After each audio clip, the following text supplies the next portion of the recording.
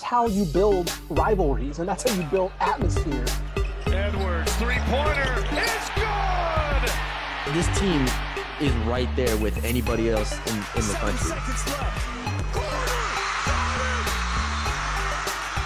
They are clicking on kind of a different level that we didn't see this year. Perry for the lead! Oh! He did it again!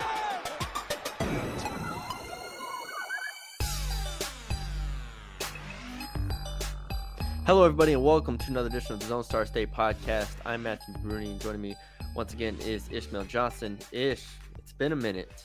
How are you? It's been a little minute. Yeah, I mean, we had to wrap up the magazine. Of course, we had a lot of football news going around, wrapping up spring. Everywhere I know you and Colin have been pretty big on covering spring and all that stuff for the Mean Green. By the way, go check out a Green Room and all the podcasts on ROF. Yeah, but it's been busy. But we took some time off. We decided to let some news actually happen. Yeah, and we're back with the new episode and we got some news.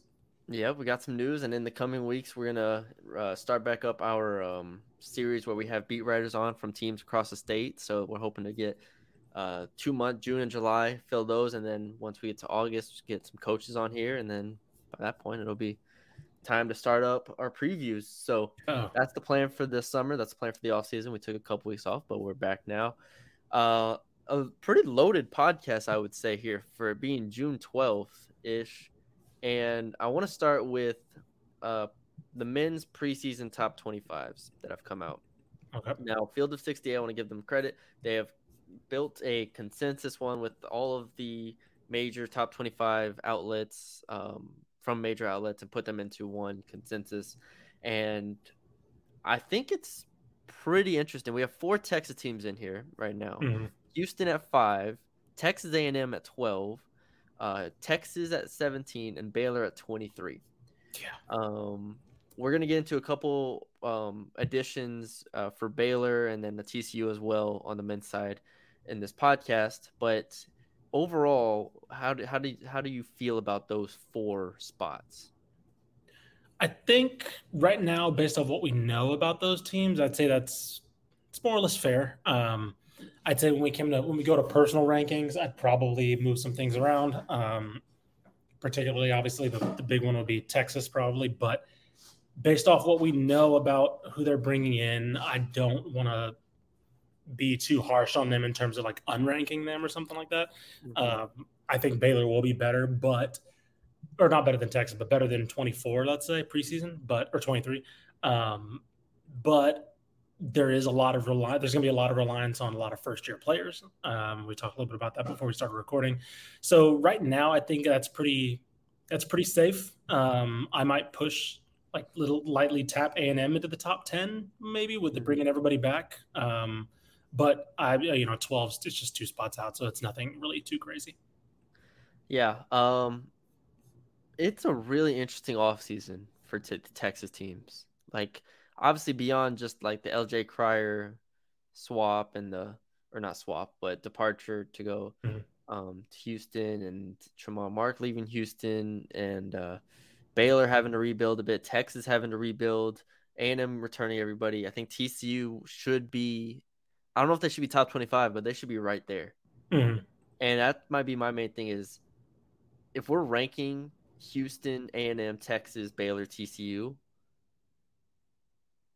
I might have more belief in TCU than all but Houston.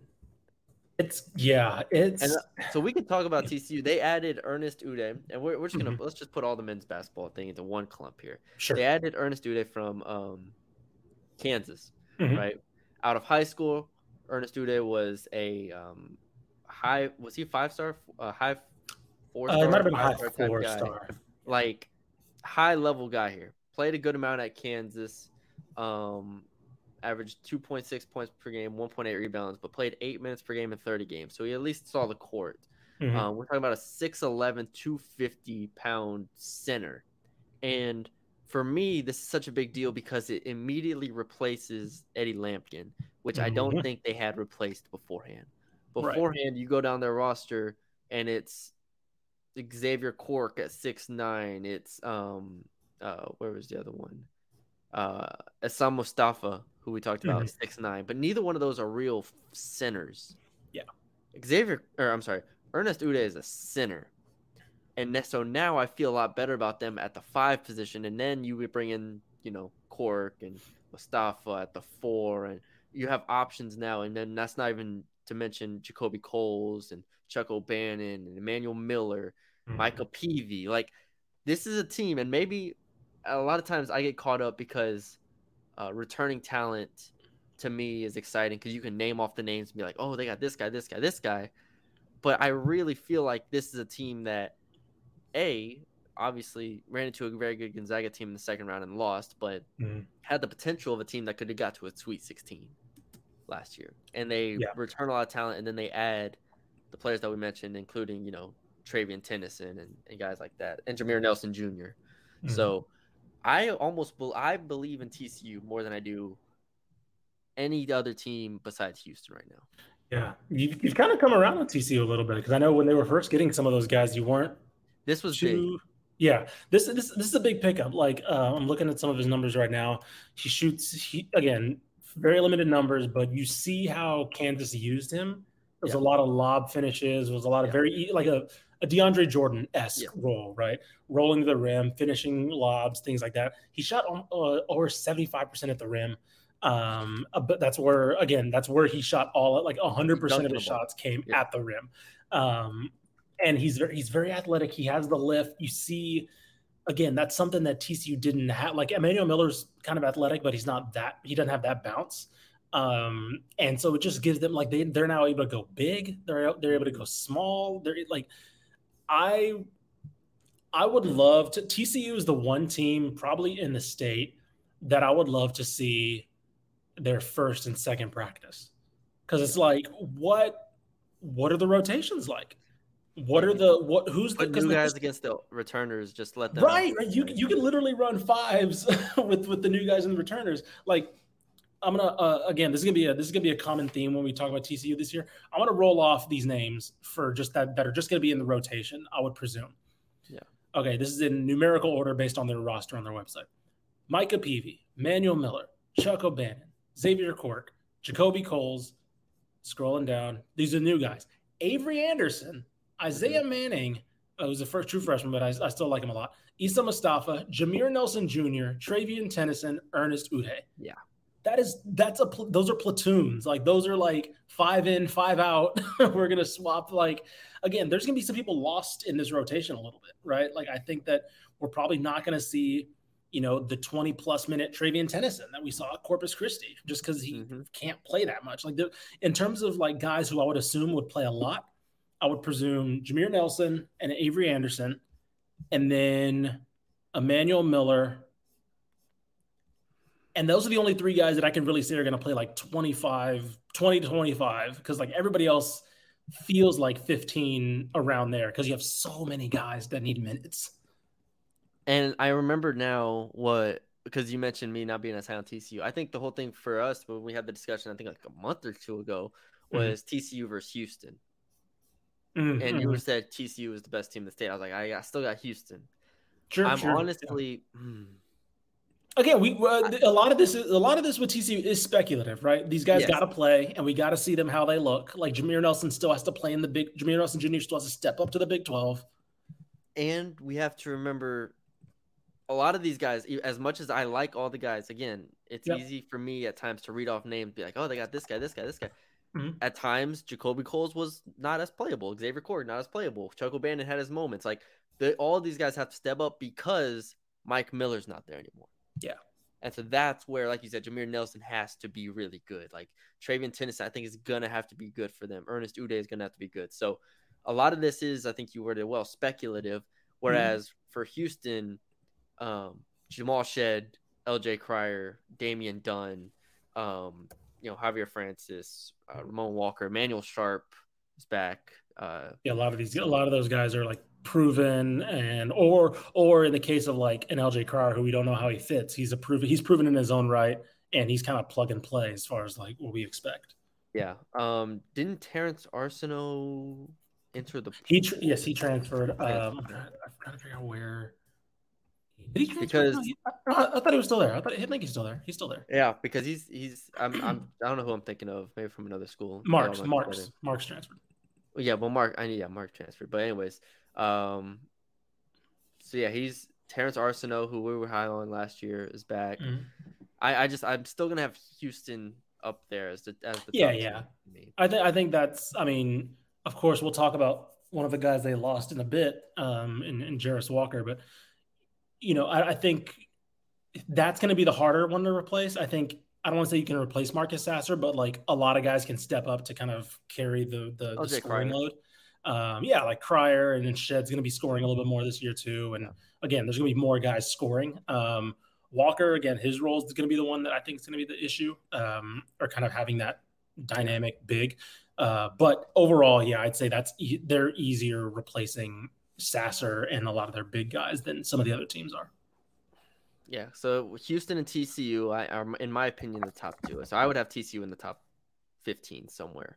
Yep. Then it gets interesting because A&M, they return a lot. Wade Taylor, we expect to be all SEC first team type guy. They did have some seniors on last year's team, though. I don't have the roster in front of me. But Boots Radford, I think, was a senior. I believe Dexter Dennis was also a senior. I'd have to go look at their incoming class. I don't know if you have it up, but I can look it up really quick. Wade Taylor is where it's going to start. Like in theory, if you're betting on A&M, it's like, all right, I'm betting on Henry Coleman, Wade Taylor, the guys who we know, Manny Obaseki, right? I think Julius Marble's back as well as a starter. So you're betting on those guys as being elite, which they were good last year, and they came in second in the SEC, but I expect the SEC to be a lot better this year. I expect it to be a little bit more challenging of a road. So how good can they really be? If I'm looking at top 25, I don't think I have them in the top. I don't think they're top 15. I think they're in the 15 to 20 range, though. That's fair. I think that a lot of the issue with them is the similar issues we had last year. I think Wade Taylor is definitely elevated to be more of that alpha that we kind of thought they were missing. They don't have much coming in terms of recruits. They have two guys coming in because they have a pretty bloated roster, or two. I would say I think two transfers coming in, and then I think maybe one or two signings from the class. Because again, they bring back basically everybody. So I think they bring in. Let me see, transfer wise, Lawrence from Middle Tennessee, who's a fine player, Carter. And then Jace Carter coming in from Illinois Chicago. Right. So those are the two. I think Eli Lawrence will help them. Yeah. And again, like if we let me see, Marble's coming back. So it looks like so if we say it's that core, except you replace Radford and Dennis with Lawrence and Carter, I mean that's pretty safe. That's safe. And I'd say for me, because of what they showed in conference, I'd be more I think a lot of my issues, a lot of my interest with them is going to be non-conference, because that's where we kind of wrote them off, right? They played a bad. That's what kept them out of the tournament as well, is them playing badly in non-conference, and then they didn't play that tough of a non-conference, and so we'll see. But if you're asking me to bet on this team just continuing to get better, I'd bet on that. And I do think Buzz Williams is a good coach, so I'm cool with that. Texas and Baylor are interesting cases. So let's talk Baylor real quick, because Baylor recently added Ray J Dennis, and from Toledo, 19 points per game, and a fourth-year player, 5.8 assists, 4 rebounds. This is a huge get for them. Yeah. Because before this, if you're looking at their roster, I'm not 100% sure where their creation comes from. I'm not sure where, like, as much as I like Langston Love, Jaden Nunn, guys like that, I don't know where their creation was coming from. Yeah. This is huge. This is the transfer that they needed to really make everything make sense on this roster, because if we're saying it's Ray J Dennis and Jacoby Walter and Langston Love, I feel a lot better than with that backcourt. And Jaden Nunn, you could throw in there as well. But that's the backcourt I can see being like, okay, this makes sense now. because we know they have the bigs. I mean, Jalen Bridges is there still. You mentioned off air Yves Missy, a freshman coming in. Josh Ojimuna, who I thought had a decent year as a freshman. I don't know if Caleb Lohner's back, but Caleb Lohner, throw him in the mix. So I feel like it's a good team, and I think 20 to 25 is probably fair right now. Yeah, but I can't have them above the other teams that I mentioned in Texas. Yeah, like in the end, they're still going to be playing a guy who should be in high school this year, right? In Missy, who reclassified. I think their starting backcourt is probably Dennis and Nunn, right? Would you say probably? Yeah. At least right off the top of your head. Obviously Coles can, or Walter, excuse me, Walters. Yeah, Walter will be could come into there, and I don't know if he's the level of Keontae George. I think he's more of a guy who, at least from when I saw him in because he transferred this year, but I saw him as a junior from McKinney. He didn't strike me as like the one and done type of guy that Keontae George was. He strikes me as more of a multi-year college guy who will get better, but whose game probably isn't as conducive right now to dominating at that level. So by the end of the year, he could be working his way into that. But I think right now, I'd say you're still betting on a lot of freshmen coming in to shore up some of that roster imbalance. Miro Little, again, we don't know what he's going to play. He's a 4-star. He could be reliable, but I wouldn't expect him to come in and play huge minutes right away. But in the end, I'm also willing to trust Scott Drew and have him figure something out. If I had to guess, I'd probably lean towards this not being one of his better teams. Just because it feels like, I don't want to say a rebuilding year. That feels kind of weird, but like it does feel like a kind of an influx kind of year. Or the year they brought in James Akinjo, they had enough back from the year before to kind of run it back.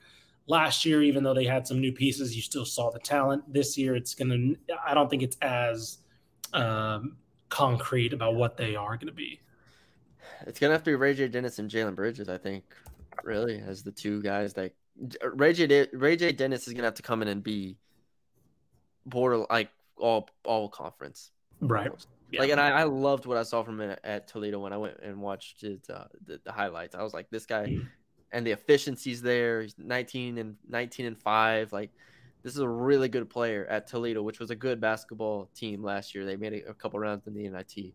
Like, that's a good team, and they're the best player from that team. So I feel good about Ray J. Dennis, but the thing is, when James Akinjo stepped in, he had a lot more to work with in a lot of ways, and so it'll be interesting to see how they do there. But I agree with you. I'm not sure how they fare in the Big 12 this year. It's going to be a little worrisome because we got to remember these are all besides Texas A&M, these are all Big 12 teams for one more year before Texas leaves. Yeah. Texas, I don't have too much on Texas here. We've talked about them at various points throughout the year. We talked about our opinion being it's kind of underwhelming to go from Ron Holland and AJ Johnson to mid-major transfers that weren't great at their schools. Right. Though they're going to have to prove it to us, right? And then, you sprinkle in, like Brock Cunningham's and the returners that they have on the roster. It's a good team. I think it's fair to put them in the 15 to 20 range. 17 I'm cool with. But it's another team that has some question marks. Yeah, I think so. I think as the roster settled, I mean, sure, I know they were in for Caleb Love, and he obviously didn't go there, but I think that as the roster settled, I'm now that the shock of everybody leaving is kind of all gone. I'm kind of like, this is a solid team. Like they're not going to be bad. They might finish the year ranked. So I wouldn't be surprised. They should start the year ranked. It's just going to be a lot of guys that, again, the Kendall Weavers and all those of the world, like having to like really step up. So, I mean, they should start the year ranked. It's just going to be involved. It's just going to be a lot more guys involved that are going to have to step up, like a Kendall Weaver. But I don't know. I'm not as down on this team. Am I underselling them? I don't know. I think Tyrese Hunter, Max. Right. I was about to say those two guys again. That's probably the best starting backcourt in the Big 12. Dylan Mitchell coming back, and then of course Dylan Dessou coming back. If he can stay healthy, I don't know. I don't think he's the guy that was putting up like first overall pick numbers in the Big 12 tournament. Yeah. But I think he's somebody who really does have first team all conference potential if he can just stay healthy. And that's literally it. Just stay healthy. So we'll see. I don't know. I'm growing more optimistic about Texas. I don't think they're going to be doing what they did this year. I don't know. I'll have to really see them do something in non-conference for me to have that kind of optimism, but I think they're going to be fine, however you want to define that. Okay, so if my top 5 right now in Texas, I'm doing Houston, TCU, Texas, A&M, Baylor. Yeah, my personal top 5, I mean, Houston.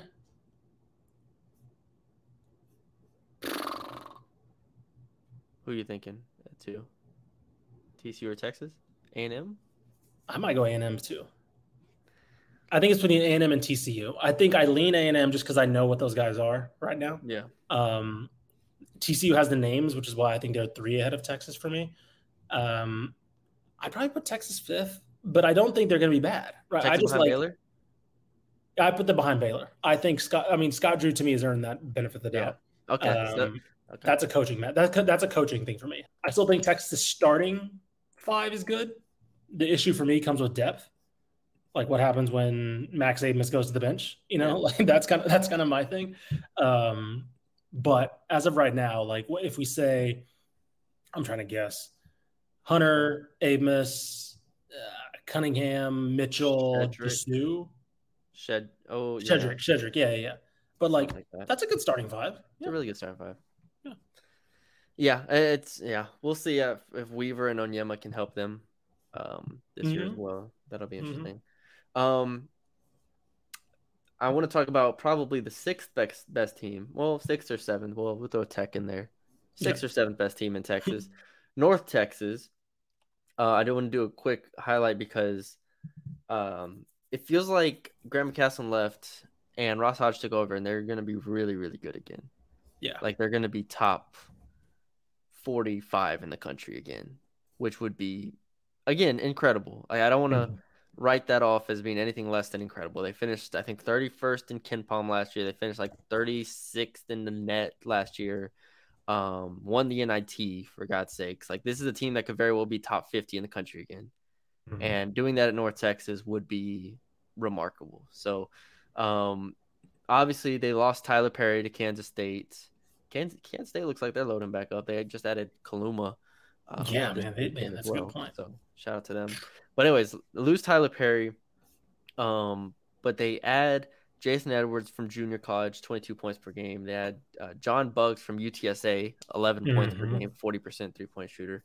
Robert Allen from Ole Miss, 17 minutes per game, going into his 6th year. And CJ Noland, who I think is the big one here. Obviously didn't play a ton at Oklahoma in his 2 years. First year, he was all Big 12 freshman team, but that's kind of like, I don't know what the word is, but it's kind of a token award, like whereas like you didn't like he was averaging like 3 points per game. Like it was not right. But still, we're talking about a top 100 player out of high school. So they add those 4 players, and then they're they're trying to get Rondell Walker, who posted a picture at North Texas, and I'm like, if this team adds Rondell Walker, they're immediately contenders in the American with Memphis. Like Memphis, I think Tulsa's gonna be really good this year. Tulane, obviously FAU, UAB. Like if they can get Rondell Walker, they're immediately in that space. Separately, I don't see how FAU is eighth in the preseason top 25. Right. I understand they return everybody, and I understand they made a Final Four. And I understand they were really good the last year. I could see them in the 20 range, more or less. But 8 is kind of crazy to me. I watched a lot of FAU. Yeah, I think that's a lot of the field of 68 guys. They do a good job. I think that's a lot of like them not wanting to drop the national runner-ups outside. Like it'd be like weird for them to like them to have the national runner-ups bringing everybody back and be like, yeah, 25, like something like that. North Carolina anyway is just right. So I don't know. I think that's where maybe that leans more, is like they don't want to drop them too much. They're not going to be they're not a top 15 team. They're a really good team. Yeah, I just don't see them repeating what they did last year. Really good team. Really they might win the American. Them Memphis. I was about to say the American's not as good. Again, the American's losing obviously Houston and UCF. I mean, UCF's solid too. But they're gonna have to beat basically the same teams they had to beat this year. Yeah, UAB, North Texas, and then you throw Memphis in there. I don't know if Tulane will be as good. They lost Jalen Cook, and then Wichita State got Paul Mills, so that'll be interesting. And then good point. Tulsa, Conkle got some guys up there, so that'll be interesting. But anyways, that's a side tangent. North Texas, though, I just wanted to highlight what they've done because they're on paper. I think they're just as good as they were last year, and last year was a damn good team. Like even losing Tyler Perry, if anything, they might have got better defensively here because they lose Abu Usman as well to Xavier. But I just think with Mulai Sissoko, we saw him do in the NIT tournament where he manned the 5 perfectly fine. They had Robert Allen. They have Aaron Scott still. They have Reuben Jones. Like these are all conference. Those are 2 all-conference players right there. Yep. On paper, this team is probably better than last year's team. We have to remember how much Tyler Perry kind of bailed them out of situations. I was about to say, a lot of especially early when you were when the team was unwatchable at times early. You're just like, what's happening here? And it was just Tyler Perry just jacking shots and hitting. And they lose Kai Huntsberry as well on the perimeter, which is a significant loss. But I'm just looking at this team on paper and be like, this is probably more talented, and it might be better defensively with Sissoko at the 5 and without Perry on the court. Because obviously, as much as we love Tyler Perry, he is 5'9", 5'10". There's a limitation there. So I just want to highlight that. It's going to be very, very interesting to watch them in the American. This one's not on the excuse me. This one's not on the agenda, but I do love that. Have you seen the type of players that Grant McCaslin's bringing to Tech right now? Go ahead. I've seen the name. They're all 6'9" and up. Yeah. I just love that he's like, I can recruit big dudes now. This is Kyron Lindsey, formerly Denton Geyer. He's from Georgia. He's 6'8". Kind of I don't want to say stretch, but a versatile forward. Darian Williams is similar, versatile forward at 6'6". Then Warren Washington's 7-foot center. It's just he's just I can bring big dudes into the program now. It's as much as it's interesting because it is the kind of that Joe Golding thing where he always right. He's you can't bring certain players to certain programs. It's and which it's that way for every level, right? If yeah. You go anywhere, it's all right, you step up a level, you can get certain level players. Right. It is interesting though. He's been trying. You can tell he tries to play big to a degree. Had Tyler Perry last year, so it was kind of a problem.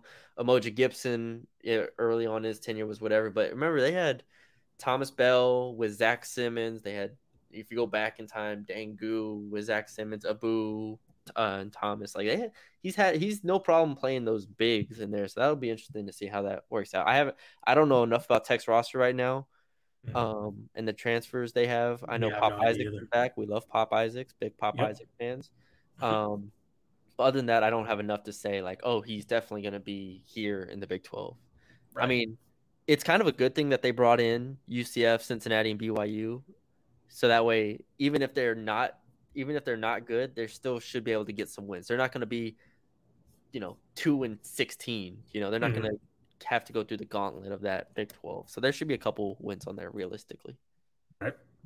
All right, what else we got here? Ron Holland to the G League.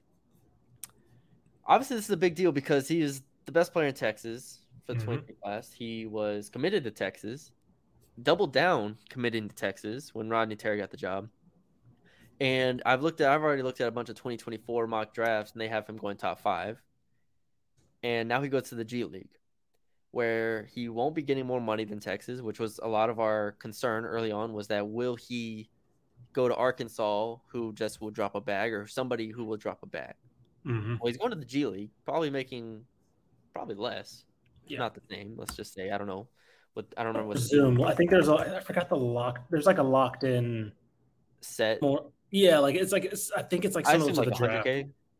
It's like six. It's good money, but it's definitely not like like what I'm trying to think of, like Oscar Sheboy from Kentucky got like $1 million, Yeah. right, to go back to Kentucky. It's not like Drew that. Yeah. Timmy, all that Right, stuff. right, Like I'm exactly. saying, yeah, if Ron Holland went to Texas and balled out, he gets a Benz or something like that. Right, 100%. Yeah, exactly. So, anyway, so he's not going for the money. So that's what makes it interesting to us is Ronnie Terry kind of just lost him to the G League, and I think that's a good route for Ron Holland because the G League has been able to produce obviously plenty of pros like Scoot Henderson and Jaden Hardy and go down the list, but Jalen Green. Yeah. But yeah, does it say something about Ronnie Terry or Texas that they just lost him? No, I don't think so, because I think it would have been more concerning for me if he would have went to Arkansas. Okay. I think a more concerning one is Arterial Morris to Kansas, right? Yes. I think they lose him to a rival, and it's not like he went down a level. It's not like he went to a program that was like, yeah, sure, we'll take you. Hell yeah, we'll come right over. Yep. I think this one was more of a. I wonder if he did not, and again, maybe this is kind of the thing with Texas, whereas he didn't see Texas or Texas this year maybe as the best spot to prepare him for the league, right? Yeah. And that could be a criticism, but I think I don't know. I do wonder. I'm curious if Texas even hires somebody of a Musselman status or the pipe dream of like bringing Jay Wright out of retirement or whatever. Like I still think that he probably goes this route just because the roster around him. I mean, he would have been the guy, and surely, yeah. There's a thing about like being the guy and like showing your draft prowess, but it's like, is that necessarily going to prepare you the best than playing in a G League situation? I don't know. I think I look at this more as like he kind of looked at the roster and said, I think I could probably take what Scoot Henderson did and use this as a year to kind of get surrounded by adults, play against other adults, and come into the league. Texas has very much has a college basketball roster. Yes. That might be. I like the way that you brought that up because it kind of made me think about it that way. Because anybody who goes G League, any prospect that goes G League is only focused on going to the NBA. And I'm not saying guys like Keontae George aren't focused on going to the NBA, but there is a certain gap where they see they can go to Baylor. Keontae George sees he can go to Baylor, maybe challenge himself defensively. I mean, Baylor has a lot of freedom for its guards, right? So there are selling points there. I'm not sure Ronnie Terry at UTEP was able to give his guards plenty of freedom, but it's an unproven type of coach. It's an unproven roster. It's a college roster where you're going to have Brock Cunningham on the court with you, and guys like that. And it's not a roster that's like Keontae George fits so well with that Baylor team, right? Like he was plug and play where I was like, we just need an alpha mentality scorer. We can kind of hide some of his faults, right? Defensively, he can work on some things, but we can kind of hide him. He's not going to ask to create the whole offense and all that. Texas is going to have some issues creating shots, right? Yeah. This Texas team. And I could see Ron Holland being like, I'm going to have some trouble getting some shots in this offense potentially. So yeah, I don't know. Yeah. And I don't, again, he's a very toolsy type player. He's very lengthy. He can shoot. He can take the ball off the dribble. And I do wonder if it was like, if you looked at Texas and like, I don't know if I'm going to get the best out of me here. Or even college, right? If it was like, he probably looked at Arkansas and said the same thing. He's like, this is not for me. Yeah. All right, let's jump to the women's side of things real quick, where TCU adds Jaden Owens from Baylor, a player who last year I thought stepped up in a major way when they lost, obviously, Triana Edwards and Asia Blackwell, and then they were battling injuries the past 2 years. Like, it's just been a roller coaster the past 2 years for Jaden Owens at Baylor, and she stepped up and been a very capable role player. So I really like this pickup for TCU to bring her in and show that she's going to be able to on a team that is completely rebuilding from top to bottom with a new coach and new team. I think I like this pickup. I think this is a veteran presence that can score the ball. Yeah, no, this is going to be a fun. I think it's going to be a really fun TCU team potentially. Obviously, it's going to be hard to kind of make some waves in their first year under is it Campbell? I'm trying to think of the new head coach. Yeah, Mark Campbell. But the issue is just kind of getting this new era kind of off the ground, and I think they're bringing in enough. Sedona Prince. I like Jade Clack coming in from Austin High as a freshman. I don't think she'll play too much, but I like a lot of pieces they're bringing in. Jaden Owens, like you mentioned, I think when you have Jaden Owens and Sedona Prince, I think you have two really reliable veterans. Mm-hmm. Are they going to necessarily be like star-studded all conference? Probably not, but I just think that having those people in the room adds a lot in terms of adversity, right? Things are going to get probably really tough in this first year. The conference gets a little tougher, right? You bring in Houston. And so, yeah, I think these are smart pickups, not just savvy, not just really good players, but I think really smart pickups as well. Yeah. And then second edition that I want to talk about real briefly is Texas A&M adding Lauren Ware from the portal from Arizona. 6 points per game, 4 boards, 6'5". That's the selling point. That's really all you need to know. 6'5". And this is big for A&M because when you're going against the South Carolinas, the LSUs, you need the size, and this presents you the size. I mean, 22 minutes per game last year at Arizona. Only 2 fouls, so 2 fouls per game. So that's a pretty good rate as far as foul rate, because she had 1.1 blocks per game as well. So if nothing else, it's a body that they need to perhaps pair with Janai Barker in the starting lineup, maybe bring her off the bench. But when you go through the SEC, Tennessee is also going to be very, very big. So you're going to have a lot of games where you're just going to be playing big teams. You need a 6'5" player like this. So I think that's a really good pickup. I like it. Yeah, I mean, that adds, I'm trying to think. Now they have Kendall Hunter and India Rogers, we talked about those two already. Aisha Coulibaly, who I keep forgetting about as well, from Auburn, scored 16 points a game for them. Again, they just fixed all their issues, right? They needed scoring, they needed maturity, they needed shooting, and they got all of it. So yeah, Lauren Ware just adds to an insane offseason. This might be our UTSA for this year, where it's a team that's, a lot of people were expecting them to be better, obviously, with all these pickups, but a team that was not good the year before, but saying, no, trust us. Is something's going up here. Something might work here. I don't want to set expectations too high. Right. It's still the SEC. It's still the SEC. Like South Carolina, LSU, Tennessee, Ole Miss are the 4 best teams in the SEC. I was about to say those teams. They may get some work from those teams. They may get some big time work. Those 4 teams should all be top 15. Yes.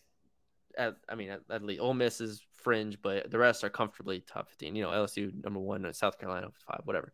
Yes. But outside of that, there is plenty of room here for A&M to be in the conversation for 5th, 6th, 7th best team in the conference, and I think that's what they should be. Yes, that's my expectation.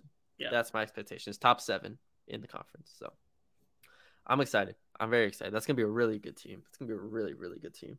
If we get a Kendall Hunter resurgence, paired with Janai Barker hooping, paired with Sydney Bowles just chucking threes, let's go. And India Rogers, I'm just all diamond all over the place. Yeah, I'm in for all of it. Yes. All right. Well, in the show with the draft is coming up on the 22nd, June 22nd. It is June 12th right now, ish. We have 2 players presumably going in the first round: Jarris Walker and Keontae George. Jarris Walker, I think, is mocked a little bit higher than Keontae George in a lot of spaces. But my question is, and you can take this, you can go wherever you want with this, but where do you want to see them go, I guess? Ooh, that's a good one. Because Jarris Walker's been mocked anywhere from 5 to 10. And if we go 5 to 10, it's Pistons, Magic, Pacers, Wizards, Jazz, Mavericks. I think him and the Mavericks would be fantastic. Oh, that'd be perfect for them. Man, that's a good question. What do I want? Do you have an idea right now? While I kind of I want Jarris Walker to go. I think the Mavericks would be the most fun outcome for him, just because he could play kind of free next to to Luka, and he can play without the ball. Doesn't Utah, we have to think. Lauri Markkanen, kind of their best player. They're kind of rebuilding. What's the Wizards, Walker Brad Kessler's Beal. was really good there. Kessler really was good. really good. Yeah, so they had their 4-5 kind of set. The interesting thing with Jarris Walker is I think he could play the 3.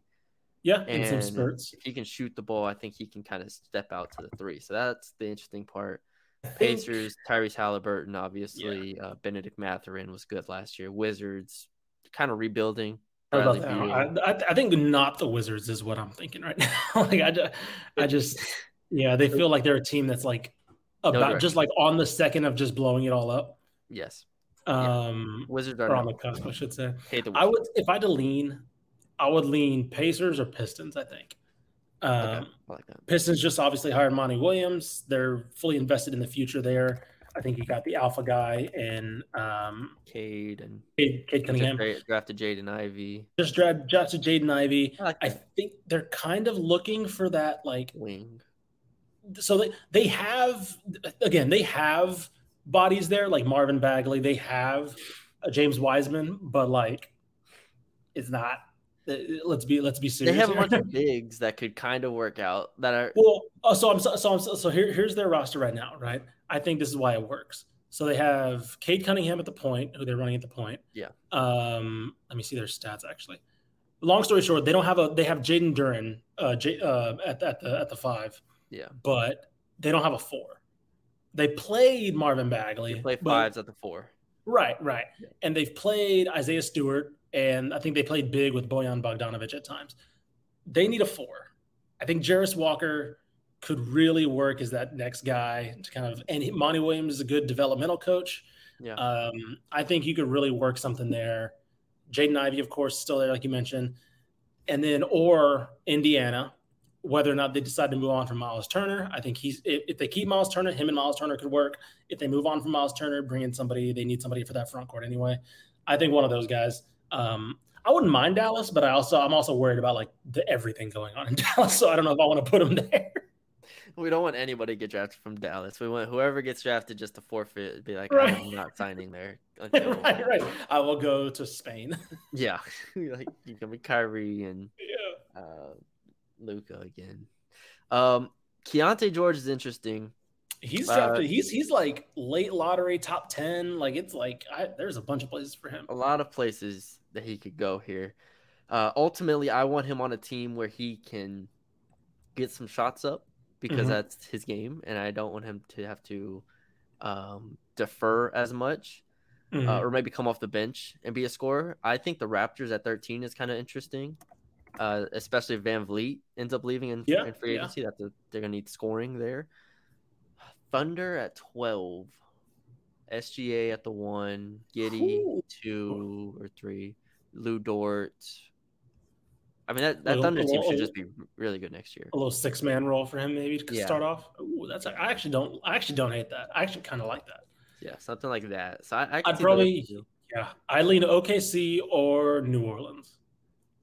I think New Orleans is like one of those teams that's like they could really use some other scoring, right? And so I'd probably lean OKC because I like you talked me into that. That's like a perfect six. Actually, I think he should probably be a 6-man on both, more or less. Probably, yeah. Because they have New Orleans has Brandon Ingram and CJ McCollum. Yeah. And of course Zion. So I think, honestly, that 6-man role where it's like he can kind of focus on what he does well, right? Which is just score. I think in New Orleans, he can probably work on his defense a little bit too there. He's not going to be like hung out to dry a lot. So, that's a good point. We'll see. Hopefully, I don't know. Obviously, we're just kind of fans of getting these guys in good situations. So we'll see. But I kind of like those 2 spots for all right. Who has a better NBA career, Keontae George or Jarris Walker? I'm going to go with I'm going to go Jarris Walker. Because I think they both are, journey at the very least journeyman guys. They have skills to be journeyman guys. Yeah, they'll stay. They'll be in the league. Yeah, they'll be in the league basically. But I think we've seen more often than not a Keontae George type not work out if the situation is not right. I don't want to say he's like Jabari Parker, but because he's more athletic than Jabari Parker. But like we've seen those guys where it's like their handle may not be good enough to be a 2. Yeah. They may be not physically imposing enough to be a 3. I'm not saying he's like that, but we've seen those types kind of fall out as opposed to like Jarris Walker, who can kind of do a little bit of everything. His issue for me, Jarris Walker's issue for me is like, what is he the best at? I don't know. What's his game exactly? But, championship teams, all those kind of teams find room for guys like that. Yeah, Walker is going to have to – I think he will be a very, very good defender. But that's what we're going to have to see him develop and, like, become that – realize the potential, basically. Right. Been waiting for. He's going to be fine. But, yeah, I agree with you on both fronts there. All right. That's all we got. That was a good podcast. 45 minutes. That was really fun. The next couple weeks, we already got a couple beat writers scheduled, penciled in right now. So we'll have them on to talk about their teams. We're going to get through as many teams as we can over the coming weeks, try to get one team done every week. And then we'll get to coaches later on in the summer, like I said earlier. So, yeah, thank you all for joining us. Oh, real quick, I've written down, I forgot to ask, do you think Marcus Sasser will be able to stick in the league? That's a good question. He'll go somewhere like he'll go somewhere. Let me see. 45. Look at my favorite site, Tankathon. There you go. I don't. Okay, so they don't have him mocked in the first round in Tankathon. No. But he will. I would presume he gets drafted. They have him going 35. That's high. Ooh. That's kind of high. I think Marcus Sasser's best situation. You know what? No, I think he does. He's a guy who can shoot. His issue is gonna be what position does he play? Because he's a little bit small for a NBA 2, but I still think he's good enough to play it 2. I think we're seeing, coincidentally enough, with his former teammate, I think we're seeing Quentin Grimes kind of come into something similar, where it's like you just can see a guy who's like too good to not play. Knicks fans by the end of the season were like loving Quentin Grimes because he was able to kind of fill it up in spurts. I think Marcus Sasser can be a similar role to that because Quentin Grimes isn't a big, I think, what is he? 6'4"? 6'4", something like that. Yeah, again, not crazy handles, right? But he's kind of stuck in that 2 range or playing small as a 3, things like that. So I think Marcus Sasser's similar. But yeah, I think he definitely has a spot in the league. He's somebody who, like, I want to see him in Summer League. Like, he's one of those guys where it's like when Summer League comes around, I was like, all right, I'm watching Marcus Sasser. Yes, we will. We will be watching Marcus Sasser for sure. Yep. All right. That's all we got for y'all today. Hope y'all enjoyed the episode. Leave us a like, comment, share, subscribe, 5-star rating and review wherever you're listening. We appreciate the support. We'll be back with videos and episodes throughout the summer, so stay tuned for that. Until then, we'll talk to y'all later.